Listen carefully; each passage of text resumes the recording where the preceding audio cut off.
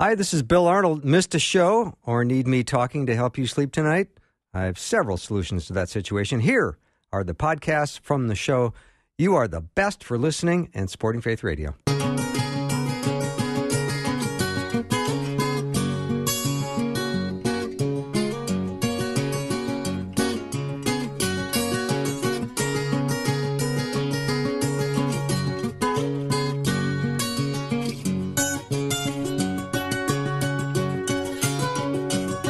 And a warm welcome to the afternoon show. I'm Bill Arnold. Looking forward to this hour because Dr. Peter Kapsner and I are going to be talking to Dr. Alex McFarland as we continue our series on prayer. And we're going to keep doing this for a while because I know you're loving it and I'm loving it and Peter's loving it. And it's been a wonderful exercise to ask all kinds of questions and seek Scripture and figure out how we can get our prayer life re-energized. So always nice to have Dr. Alex McFarland as a guest. He's a author and apologist and all-around great guy. Alex, welcome.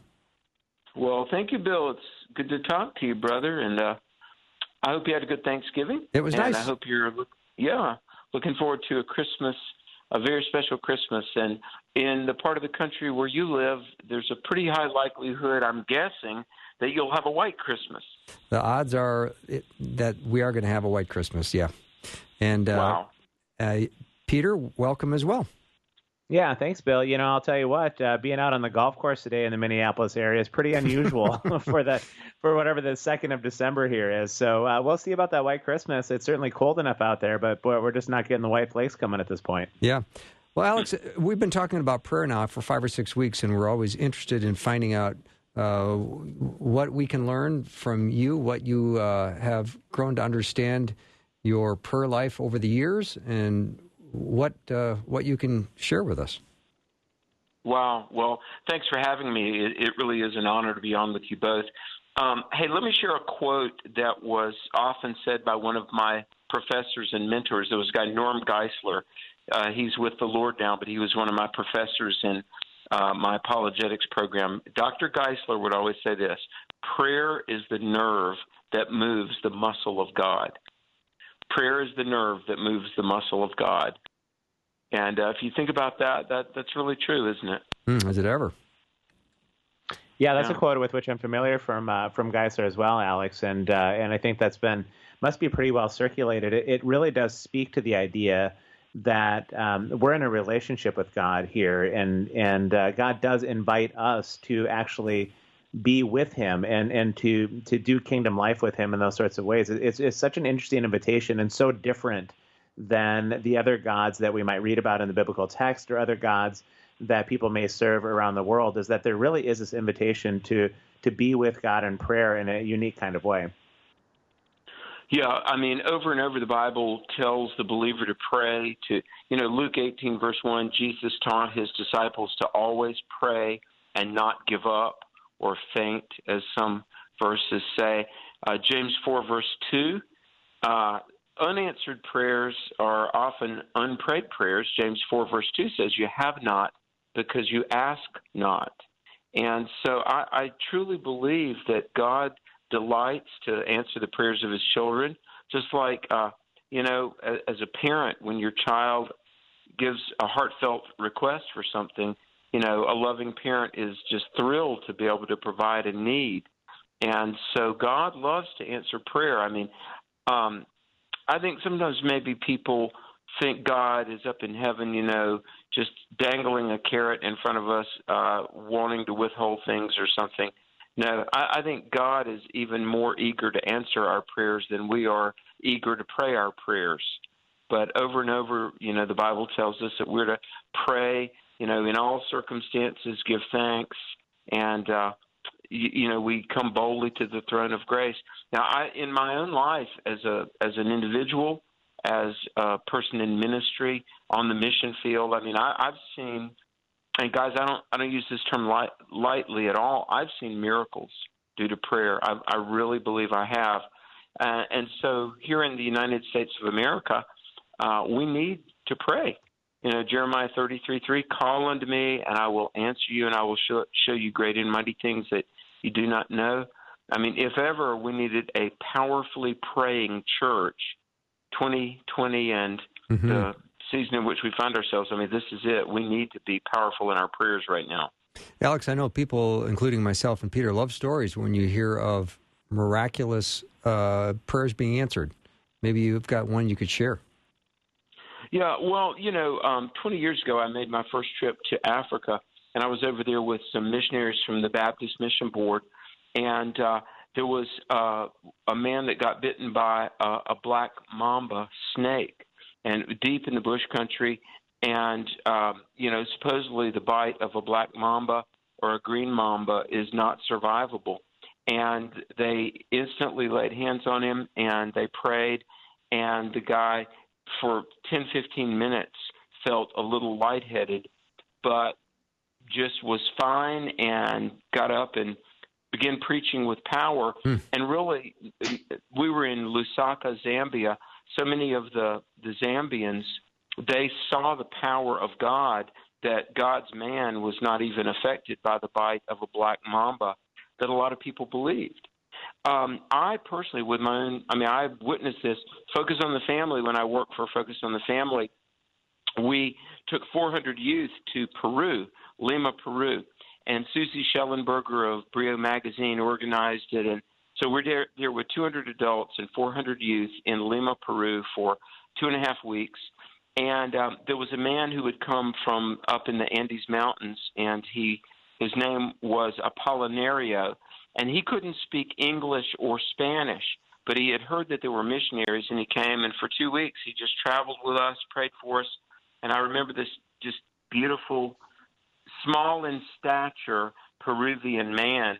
But, I was in this village, and Bill, me and my southern accent, you can probably appreciate this. But we had kids doing musical skits and singing, and all these American youth had learned their songs in Spanish. Well, I see these 4 soccer players, and they're like drinking a bottle of liquor and chasing it with a 2-liter Coke. So after I got through speaking, through an interpreter, I go through this crowd, and I go to these 4 soccer players, and I seriously said, hey, guys, you're drinking those distilled spirits, but God wants to fill you with the Holy Spirit.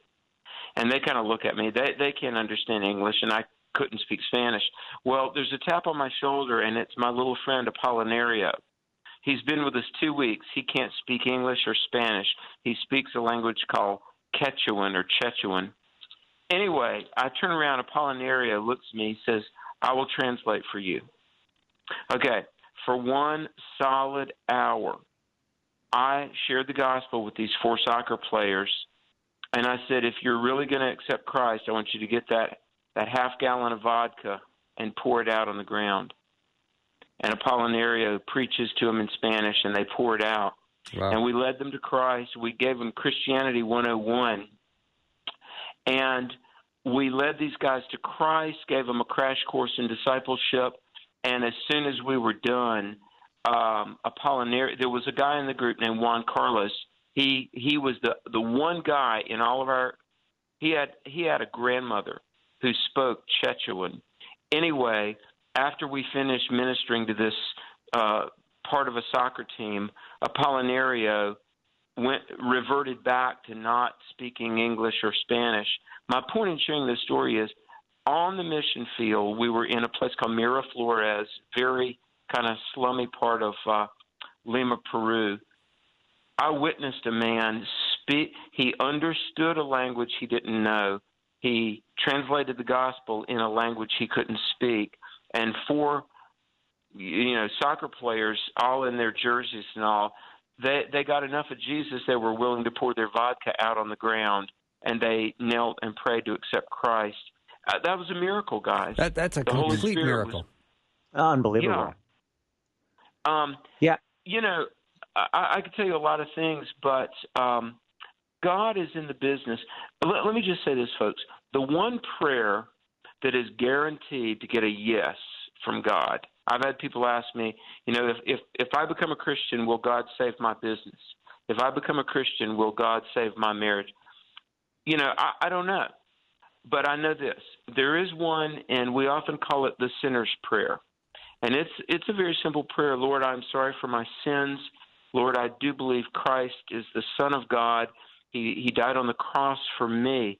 He rose from the dead for me. And Lord, please come into my life and save my soul. Make me your child. My friends, if you will pray the sinner's prayer, God has promised to answer that one in the affirmative. And so there's Christian birth that happens when we put our faith in Jesus. We're born again, the Bible says. But then there's Christian growth. And guys, I think the Christian life, all that we experience post-salvation, praying, Hi, this is Bill Arnold. Missed a show. Oops, sorry about that. Oh, that's good. Continue, Alex. It grows us. Yeah. It grows us. Prayer, we think prayer is going to change things, and it does, but prayer changes us. And Peter, you had something to follow up on that, I believe. Yeah, I was my mind is just buzzing, Alex, from so much of what you just said there. And going back for a second to what you've seen around the world and then even tying it into the Christian growth part of it, I'm curious your perspective on maybe why we tend to hear stories of the power of prayer in these sort of more fantastic kinds of ways that you describe from different parts of the world, and they don't seem to be as present in the United States. I don't know why, or maybe they are and we just miss them somehow, but certainly, we have another guest on that Bill and I talk to pretty regularly, and Craig Keener, and again, one of the most respected biblical scholars in the world. I mean, hardly, like these are people that you would trust their eyewitness accounts. And I know even my father has been overseas and seen much of the kinds of things that you describe. Do you have any sort of explanation as to why maybe we see this in cultures outside of the United States more so than here? And then also, too, what does that say about the potential of the power of prayer in our own lives for our Christian growth and other areas of our lives? Isaiah 30, verse 18 said, the Lord longs to be gracious to you. The Lord will rise up and show you compassion. The Lord is God of justice. Blessed are those who wait for him. Happy are those who put their trust in the Lord. Some have said that Isaiah 30, verse 18, really, it goes on and it essentially says his level of blessing rises to our level of expectation. Now, why do we not see, the supernatural in the American church always? I think a lot of times I know, look, 100 million American Christians, they love Jesus. They do believe his word. And I think 99.9% of all Christians, they do believe that all that God did in the book of Acts, he can still do today. But I think we get so maybe meshed into our routines, we forget the power that really is as close by as a prayer. But let me say this, guys. Several years ago, I was reading an article by Philip Yancey. Philip Yancey, at that time, was the editor of Christianity Today. And he was talking about what God is doing in China, and maybe 1 million people a month are becoming saved in China. And in South America, there are miracles and healings and, rising from the dead. And even in parts of the Arabic world and North Africa and Morocco, God is doing things against all, odds. Now, here's the thing, and it really almost made me tear up and get emotional. Philip Yancey said the bottom line is this: God goes where he's wanted. And in the American church, we might say, well, of course we want God. Well, yeah, but the people, I think, like in South Korea, where at Yonggi Cho's church, I mean, there's been 24-hour prayer going on for over 40 years. I mean, I think about in China where one Chinese man we worked with to get one of my books translated into China, and we raised money. So my book, Stand, Core Truth for an Unshakable Faith, was published on the black market and distributed throughout China. And one of my pastoral contacts in China, now get this, he said every page of a Bible would probably be handled and read by roughly 30,000 different people.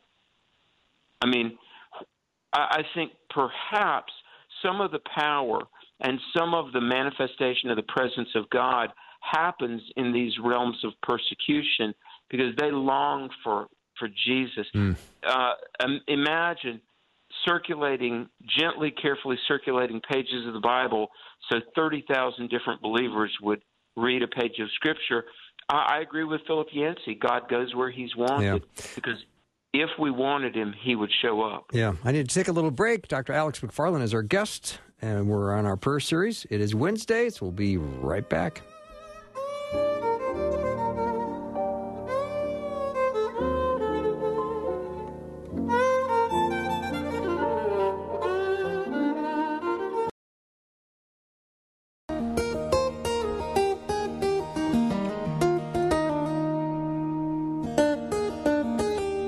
Welcome back to the show. Dr. Peter Kapsner and myself are in our prayer series, and we're always looking forward to this time together. Our special guest is Dr. Alex McFarland.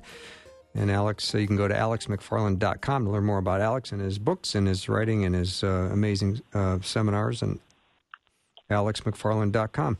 So let's talk a little bit about the prayer. And when we look at like Psalm 54, verse 2, it says, "Hear my prayer, O God. Listen to the words of my mouth." So in other words, I guess the words that come out of our mouth to God are pretty important. Yeah, I think so. Absolutely. You know, this might sound like a cliche, but I believe that specific prayers get specific answers. And, you know, people like Watchman Nee and A.W. Tozer and E.M. Bounds talked about the work of prayer. And you might say, well, prayer being work, you know, communing with my Savior, that shouldn't be like work. I do think powerful prayer really needs to be a discipline.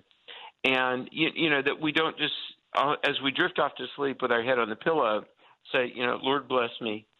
Thank you for this day. Be with me, Lord. Amen.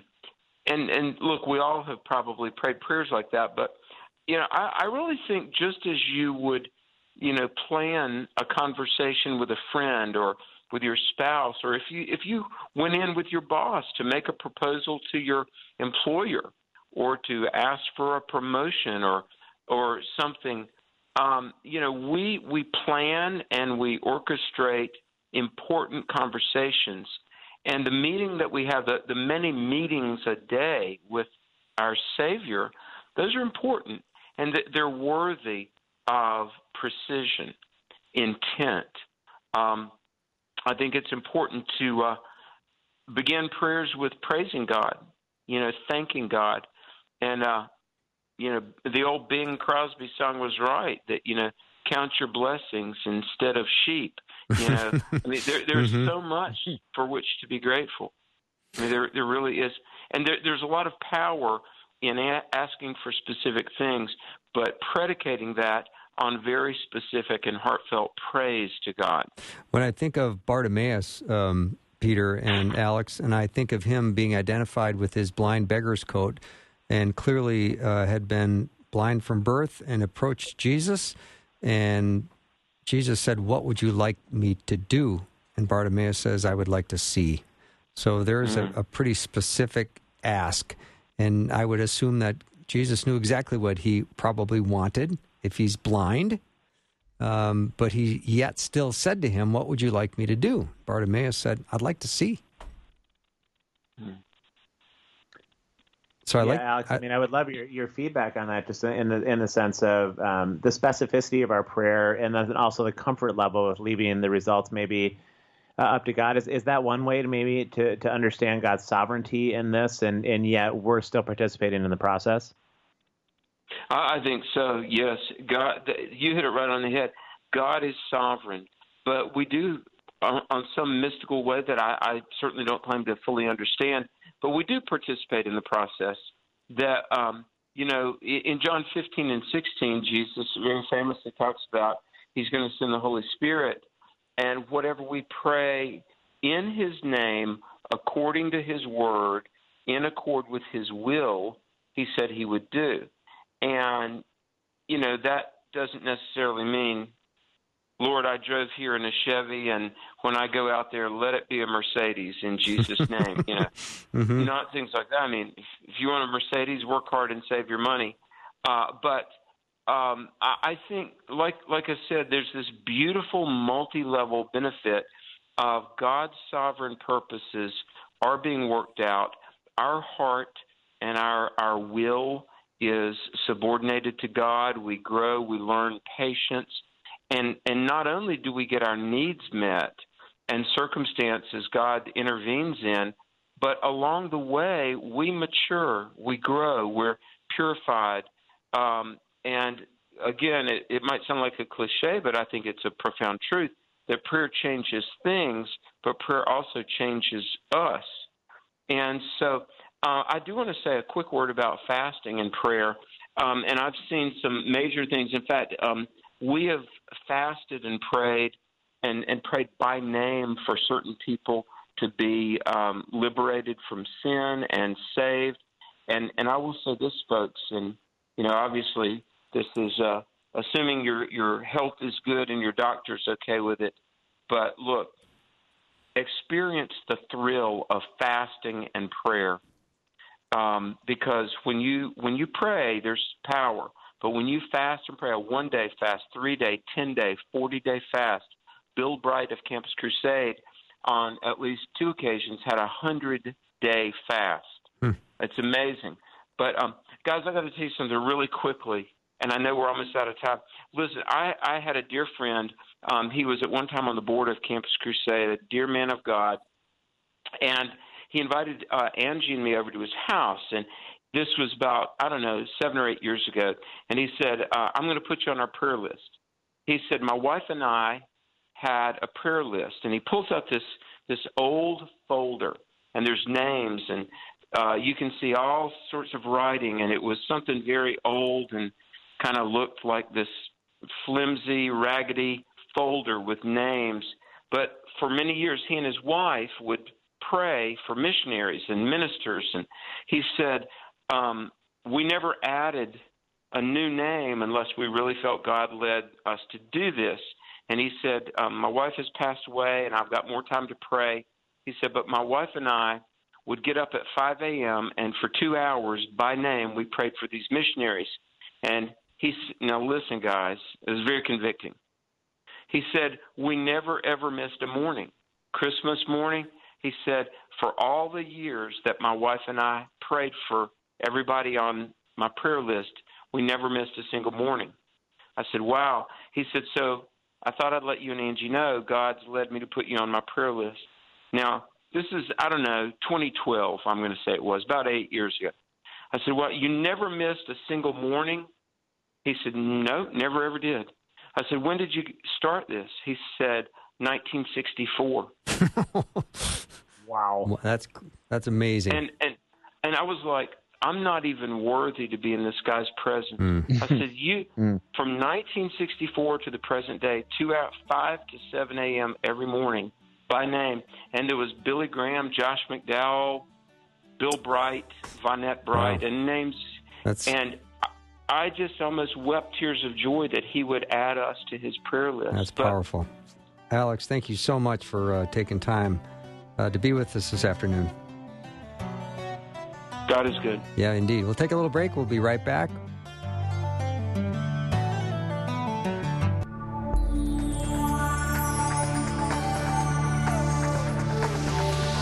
It's the afternoon show with Bill Arnold. Prime time, drive time. Let's get it started. Jump in your car. Yeah. What's for dinner? Hey. It's the afternoon show with Bill Arnold.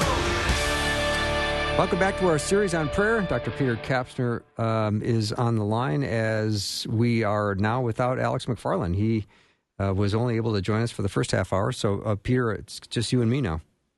Yeah, boy, he was really good, wasn't he, in terms of just, I think what struck me about him was the ease with which he talked about prayer, and it obviously was something that was familiar to him. And I know you and I have talked at length with different guests of ours, and you and I have even talked about our own personal life and prayer to some extent. And I think out of everybody we've talked to so far, I was just really surprised with his comfort level with it. And I don't know if it's because he's just seen so much around the world, as we talked about during part of that segment, and has a belief in the power of prayer because of what he's seen that makes it so familiar to him. But it's something to aspire to for sure. I know that you and I have talked about the idea of growing in prayer, and I think how many believers really desire that, because prayer is a place where we really can get stuck. Mm-hmm. One of the things he said, too, I found interesting was people would come and say, will God save my marriage? Will God save my business? When it comes to praying to God. And I always think, well, that's probably the wrong first question. Probably the right first question is, who is Jesus to you? And if you can answer that Jesus is my Lord and Savior, then I would think, well, God will be there for you through your business, through your marriage, through whatever difficulty you have, because that's one of his promises. I'll never leave you or forsake you. Yeah, I think that's a comforting part of that. At the end of the day, I think it's a really understandable prayer to want to pray. And I think for people that are in right now or have been in really difficult circumstances, the kind of things that keep us up at night, and I certainly have been through those seasons in my life as well, that is the understandable prayer to pray, which is, well, I will now turn to God, and maybe in so doing, he can save this. But like you said, that's maybe the wrong starting place. Not maybe, it is the wrong starting place of the invitation, which is much more along the lines of, so Jesus, who are you, and what is your kingdom life, and what is required for me to bend the arc of my life towards your kingdom, rather than asking you to bend the arc of your kingdom towards my life. And I think when we move with that posture, then it is interesting to see what happens. And I think when we ask God to save our marriage or save a relationship, oftentimes he invites us into that process in some ways that may be surprising to us as well. But it does involve first humbling ourselves and going his direction rather than always asking him to come our direction. Mm-hmm. And when we had Dr. Randy Newman on, he had made a reference to a book by Richard Pratt, which I turned around and purchased. And, I'm in the radio business, so people send me books every week. I don't buy books. I was just going to say, that has to be nearly a first, right? Did you know how to do it on Amazon? You put it in your cart? I did. I paid for it. I know. I bought Amazing. I bought Craig Keener's book and this one. So amazing. Yeah, a couple of guests. I'm trying to get him on the show as well. But he had a really interesting point. He said, without God, no one listens. Without the believer, no one speaks. And without communication, nothing is said. Boy, on that one. is an interesting quote. Yeah, gosh. I mean, how did you process that when you first read that? That's a really interesting quote. Well, it seems like it's one of the essentials of prayer. Without God, who is listening? Right? And without the believer speaking, like it said in the Psalms, I will petition you with words from my mouth. And without communication, nothing is said. So, I know that the scripture talks about you get to a point where you don't have words, so the Holy Spirit will go to bat for you, which is the most comforting thing ever, because there's times when grief is overwhelming or pain has just had you at a point where you can't talk, so the Holy Spirit will speak on your behalf. However, I think most of the time we have to bring our deepest heartfelt needs right to the Lord. And we say that, we speak words to him, and he listens, and communication happens. It's an exciting thing. Gosh, that really is. And I think when you're talking about that, Bill, it is something we've referenced a couple of times in some different ways. But when you read about the gods that are in the Old Testament in particular, less so in the New Testament perhaps, but clearly there's a spiritual realm in which people think some sort of beings are able to be sort of solicited, I suppose, would be a way to think about it. But there isn't this invitation into communication with such beings. When you look at the gods of the Canaanites, right, there was this sense in which they always had to assuage the anger, or they sort of had to do the right kind of ritual to maybe get their God to move on their behalf. But it was not an invitation to ongoing communication. It wasn't an invitation into dialogue back and forth. It was certainly not an invitation into relationship. It was almost always a transactional kind of thing, that they believed that if they would do X, then their God would do Y. And in those stories that you read about, one of my favorite ones is when Elijah goes onto Mount Carmel with the prophets of Baal. I mean, if there's 400 prophets of Baal, and he's pretty sarcastic for an Old Testament prophet at them in terms of what they're trying to do and prove who is the true God of heaven. And those 400 prophets of Baal, they enter into obviously all their different kinds of dances and all their ceremonies and all their rituals and all their chanting. And all they're really, it's not really about communication at that point. They're just trying to do something almost magic that will get their perceived God to move. And of course, the Canaanite god Baal doesn't do anything in that moment.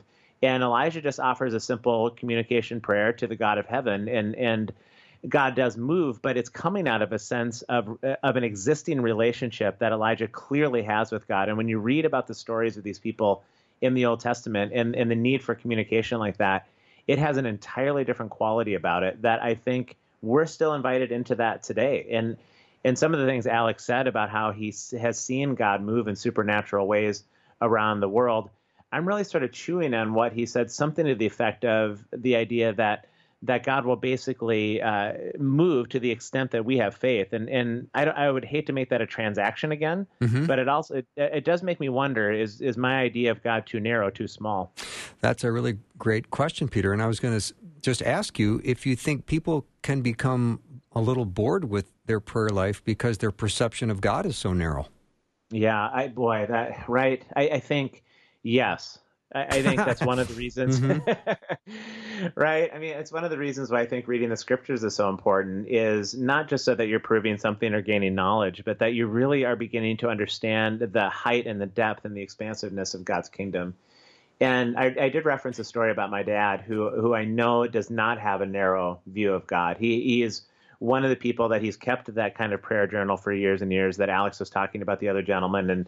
And it isn't to do it out of rote obedience, but the story that I remember, he and his friend had raised a bunch of money to build an orphanage in one of the countries in Africa. I don't remember which one, but it was a country that was torn by civil warfare and strife.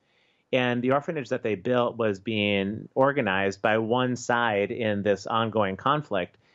And they got wind of a story that had happened where some of the rebels on the other side of the conflict were coming, and they were actually there to destroy. They're going to come and destroy the orphanage, and they were loaded for bear. I mean, they were coming and geared up and the whole thing, and they never made it. And in fact, they got captured by some of the authorities. And this is my dad, right? I mean, this is somebody who grew up in small town Minnesota, barely got his way through high school. He'd probably tell you that maybe he cheated on a few tests to get there, and he's not somebody that you would see as this big spiritual giant warfare, and he certainly isn't somebody that would be whacked out on some things. And he said that they got wind of the report that they interrogated some of the rebels that were trying to get to the orphanage, and they never made it because they had to cross a river at one point. And as they did so, and I know people were praying for this orphanage, and my dad included, that they were greeted suddenly by a unexplainable bright light that drove the rebel tribe into the waters, and most of them drowned. Only a few of them straggled out of the waters at the end. And I hear that kind of story, Bill, and I honestly, even though it's my dad, I still don't know entirely what to do with it. I don't always know what to do with the stories that Alex tells or Craig Keener will tell, but these are people that I would respect and look up to. And here's what I know about Alex and my dad and Craig Keener. When we talk to these people, their God is not very narrow. That I know that for sure. And I think some of that has to do with what the stories they tell. No, I agree completely. And I am with you, Peter. There's times when I hear stories that are so grand and so amazing, and I'm always honoring of people's stories, but I sometimes wonder about my prayer life, and am I robust enough, and am I asking in big enough ways, and am I putting myself in a position where if God doesn't show up and answer this prayer, I'm out on a limb. Sometimes we pray about stuff we have some control over. I think when you're really praying about things you have no control over whatsoever, you're asking God, if you don't intervene, I'm done. Yeah, right. Yeah, it makes so much sense. And I wonder if I'm just sort of racked, and we're racked, and our culture is racked with a bit of understandable cynicism about who God is, because there are sort of I guess we could describe them as crackpots that make a lot of claims, and you can turn on the television on any given morning, right, on a Sunday morning or something, and you see people that are making claims that if you just send this amount of money, these prayers will be answered for you. And I think about the charlatans, but Bill, those charlatans, they existed in the New Testament. I mean, Peter met Simon the magician, I think in Acts chapter 6, 7, 8, somewhere in there. And these charlatans have always been around. And I think what I want to be careful about, and I think what our listeners can be careful about as well, is just because those charlatans exist, and we can say that that's a true statement, that doesn't logically mean that God doesn't also move in the ways that the Keeners and the McFarlands would describe. And the question is how do we ferret out the difference, and how do we move responsibly in the kingdom in prayer where we can discern the charlatans while also not stripping God of his power? Mm-hmm. I had a couple listeners chime in. David, who's a faithful listener, and he always has wonderful insights. I love this, and you're going to love this too, Peter. He says, I totally agree with specificity. When I'm awake in the middle of the night, I pray through the people on my mail route. house numbers, and last names. Salvific prayers. That is okay. So first of all, can he be my mailman? Exactly. I mean, that would be obvious, right? Exactly. Whatever David's route is, it needs to veer towards Minnetonka somewhere, because I absolutely want that. But what a gift! I mean, you talk about a servant's heart and a ministry. You bloom exactly where you're planted, and he's praying for people by street names and numbers and the residents' names because he knows them.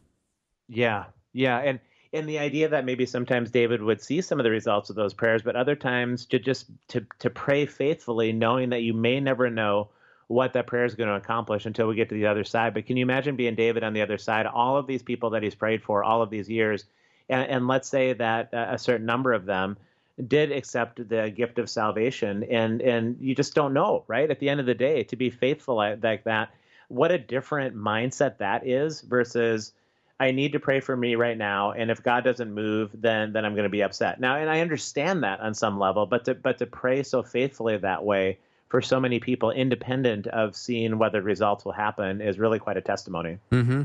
Peter, do you ever think about how, I know this is a really big question, but how God is actually listening to you? Because, you have conversations with friends, and as you're listening to them, you might be looking to one side or thinking of something else or throwing something out there to somebody else who's in the room. Hey, and by the way, you're how well do you listen? And then in conversations, do we really listen to each other, or do we just carry on parallel monologues? Am I listening to you, or am I waiting for you to stop talking so I can start talking? Can I not answer that question? Exactly. Yeah, no, I mean, absolutely. Oh gosh, yeah, you hit that spot on in terms of the capacity to listen, and how often I'll find myself veering towards a text on the phone or looking away or getting distracted by something else. But even if I do try to listen intently, it's exactly what you said. It is. So I'm going to listen long enough to catch on to something that then I want to respond to. And it's mostly a pretty narcissistic form of listening, to say the least. But I think the thing that boggles my mind more than anything else about God listening to us, and I believe he does, and the scriptures are very clear about that, is the last I checked, there's somewhere around 7 billion people on this world, if not more.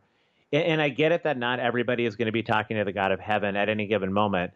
But when we want to start thinking about the grandeur of God and the capacities of God and the infinite reality of God and the smallness in his sight, and yet he knows the hairs on our head, when I let myself go there a little bit in prayer and in thoughtfulness and believe he's listening to me while he's also probably right now simultaneously listening to heaven knows how many hundreds of thousands, if not millions of people, and moving and interacting and acting. Now we're back to that conversation we just had about, is our view of God too small, right? Is it too narrow? And if he's capable of that, and I believe that he is, then maybe I need to look a little bit more carefully at what his kingdom is actually like related to my own life. Do you have any visual images of Jesus when you pray? Do you ever think of him literally hanging there on the cross, having just died for your sins? Yeah. Do you ever gaze up and look at him, bloodied, beaten, taking his last breaths, and thinking, I put him there? And do you have images like that?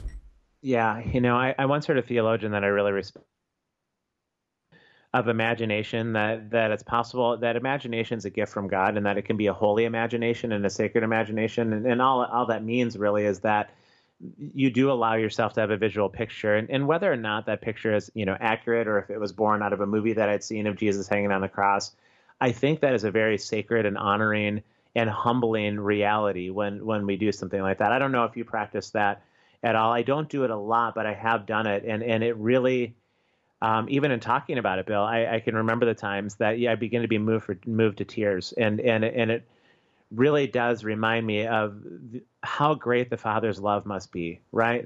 What his lavishing love must be.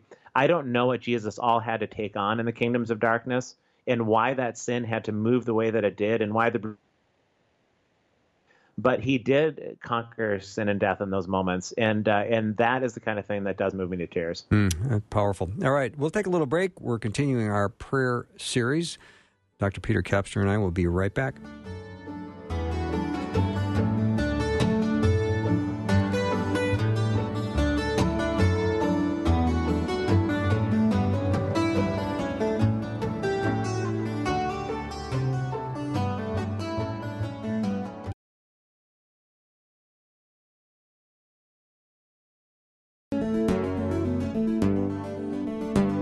Welcome back. We're with Dr. Peter Kapsner, and we're talking about prayer, which we do on Wednesdays at 5 o'clock. So put that on your calendar and don't miss it. So here's one thing I've learned from today, Peter. A lot of people want David as their mail carrier. Well, I just think that... You're not the only person. The text line's lighting up. Yeah, I mean, among the very many things we'll take away from today's show and talking to Alex, but that's it. That's what's really going to stand out. I think, David could probably start his own personal mail business that involves, a prayer warrior group of postal carriers. I think that'd be amazing. Mm-hmm. Let's chat a little bit about visualization, because we talked about that right before we went to break, and I was sharing with Ben during the break about a speaker, an author that I heard once that was talking about let's take a walk up the path at Golgotha, where Jesus is, where he was crucified, and he's hanging on the cross. And as you're walking up, you see that they are taking him down, his dead body. They're removing that body from the cross, and they've now laid his dead body into the arms of his mother, who's there weeping. And you walk up for the first time and see that situation, and Mary would look up at you and say, "Would you hold him?" And I would think, he just died for the sin of the world. And I think of that image, because I've been to Florence and I've seen that beautiful Michelangelo sculpture of Mary holding the dead Jesus in her arms. And you go, that is such a moving picture to see that Jesus just completed the work of the Father, and it is finished. And then he surrendered his spirit. And now his mother is holding him, and she looks at you, and it's, of course, this is not in the Bible, but it's just an image as I go to worship in prayer that it just has always stuck with me. It's like, would you hold him? And I think, well, that would be my honor, my pleasure, as uncomfortable as it would be to be touching a bloody dead person. You know what I mean? I do. We're into the Advent season already, right? In terms of coming up towards Christmas, and as you're talking, Bill, and just even the picture you're painting is coming into my head as a result of what you're talking about. I think about that song that will certainly be part of this season moving forward, and that's "Mary, Did You Know?" And it talks about, did you know it was coming when you were raising God's Son in this way? But along with that, it calls to mind, and I'm sure it's available out on YouTube, and you could Google it. But it's the song "Breath of Heaven." And there's an incredible video to watch that goes along with the music "Breath of Heaven" that really does paint the portrait of Jesus as this child, having fun with his mother Mary, and they're playful with one another, and they splash water on each other as he's getting to be this adult moving forward. But then it also kind of snaps back and forth to him walking the streets of Calvary up to Golgotha, as you said, and it shows him on the cross. And I can't watch that, Bill, without being moved to tears. I can't. There's something about that I think it does to visualize what that was like. I think really can be a potent part of our prayer life. Mm-hmm. So as the psalmist says in Psalm 54, verse 2, "Hear my prayer, O God, listen to the words of my mouth." I know that we need to have these prayers. We need to be specific. We need to ask God specifically, because he cares about every detail of our life, and we can come to him specifically. You're that way with your kids. If they come and ask Dad for something, you kind of say, well, what is it exactly you want, right? Right. Well, and actually when you say that too, it goes back to something you were referencing earlier about the idea of we may go with specificity, but then we also have to be willing to trust the answer. And I think it's any parent can identify the situation with their kids, I'm sure, is that if my kids are often going to come, right? And they're going to come at 10:30 at night, and they're going to want to roll through a bowl of cookies and cream ice cream with 100 grams of sugar, And Dad, can I have this? I really need this idea. And I would hope that in those moments when I say no to that, it's because it's actually for their good at the end of the day. I'm not saying no because I'm like, you didn't say it quite in the right way. Or I'm not saying no because I just kind of want to hold out at you because I have the power and you don't. I'm saying no, and my no is simply because that's the best thing for their overall well-being. And I think to go to God and be very specific in our prayers, that if we get a no, even on something that we desperately want or some circumstances that we want out of, I think the invitation is to somehow trust that the scope of his perspective, past, present, and future, And the potential rippling implications of the yes and the no are going to be for the well-being at the end of the day, even if it's not the immediate well-being in those moments. But you said something really powerful earlier in this segment when you said that God will promise to be with us. God doesn't always promise to give us the answer that we want, but he will be with us. And in his presence, I think we can, even though we don't get the answer that we want. And I'm not saying we're all, asking for cookies and cream ice cream at 10:30 at night. Our prayers are very real and very serious and significant. But I think the point is that if we get a no, it's for our well-being, not because God is just holding out on us somehow. Mm-hmm. When we try to understand exactly what it is we're asking God for, how we're praising him, worshiping him, and just the self-expression that we give to him, I mean, it's important that we learn to speak from our own heart versus praying in another way where we're just rattling off certain expressions that maybe we've heard. I'm not being critical of any of that, but I'm thinking when I get down and I speak from myself, from my heart to God, I feel like that's the most intimate I can become with him. Mm. Yeah, gosh, right. I find that when I'm praying in public with other people is when it's tricky. You kind of end up with some verbal tics that I think is just because it's a little scary to pray loud in front of other people. And you might say sort of, well, Father, please, or just please, or Father, please, and kind of say the same thing. And I think that's just because we haven't really been trained well to pray together. And it's a very vulnerable thing to pray with other people. But to your point, I'm guessing that when you're alone describing what you're describing, you're not being repetitive in that way. The verbal tics kind of go away. You're just burying your soul. And you really do enter into the kind of conversation that Alex McFarland was talking about in the first part of this show, where it just there is communication happening between you and God. And it can kind of remove some of those tics that we understandably have. And I look at the way the psalmist talks, like in Psalm 38, verses 9 and 10, the psalmist says, "All my longings lie open before you, O Lord. My sighing is not hidden from you. My heart pounds. My strength fails me. Even the light has gone from my eyes." That's pretty intimate words. Yeah, I just got chills when you read that, right? And I mean, who are we kidding anyway, right? If we're trying to pretend that we're not going to say those things to God to somehow protect, and maybe he won't, maybe he'll miss it, right? Yeah. If we don't, of course he knows these things, and I think what a beautiful invitation to just pour it out. What psalm was that from? That was Psalm 38, verses 9 and 10. And then, of course, really powerful. Of course, sometimes we'll go to God with a sense of deep discouragement, where we'll say, my God, why have you forsaken me?" This is out of Psalm 22. "Why are you so far from saving me, so far from the words of my groaning? Oh my God, I cry out by day, but you do not answer, by night and am not silent." And I think, there's a lot of attitude. Sometimes you're hopeful, sometimes you feel disappointment, but I think the right thing to do is to take all those emotions right to God. Yeah, I think so too. And just that idea of forsakenness, right? The first time that word is used in the Old Testament is in Genesis 2 about, forsake your father and mother, wife. And that word forsaken simply means to loosen the ties between, where the ties get loosened. And I know in the course of my life that there is a real sense at times where those ties between me and God have gotten loosened, and you do begin to cry out because it's scary to do life in a world untethered from God. It's a terrifying reality. So he invites us with all of those prayers. Why do the ties feel loose between us? Why is there a sense of forsakenness with us? All of that is in Psalms. What a great model for our prayer. Yeah. Well, Peter, that's all the time we have for today. I had a nice listener that said, I want to have Alex come back for more. He was great.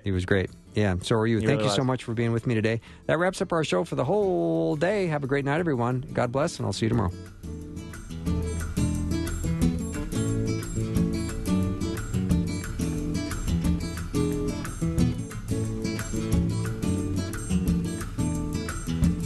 Thanks for listening. Programming like this is made available through your support. Information available at myfaithradio.com.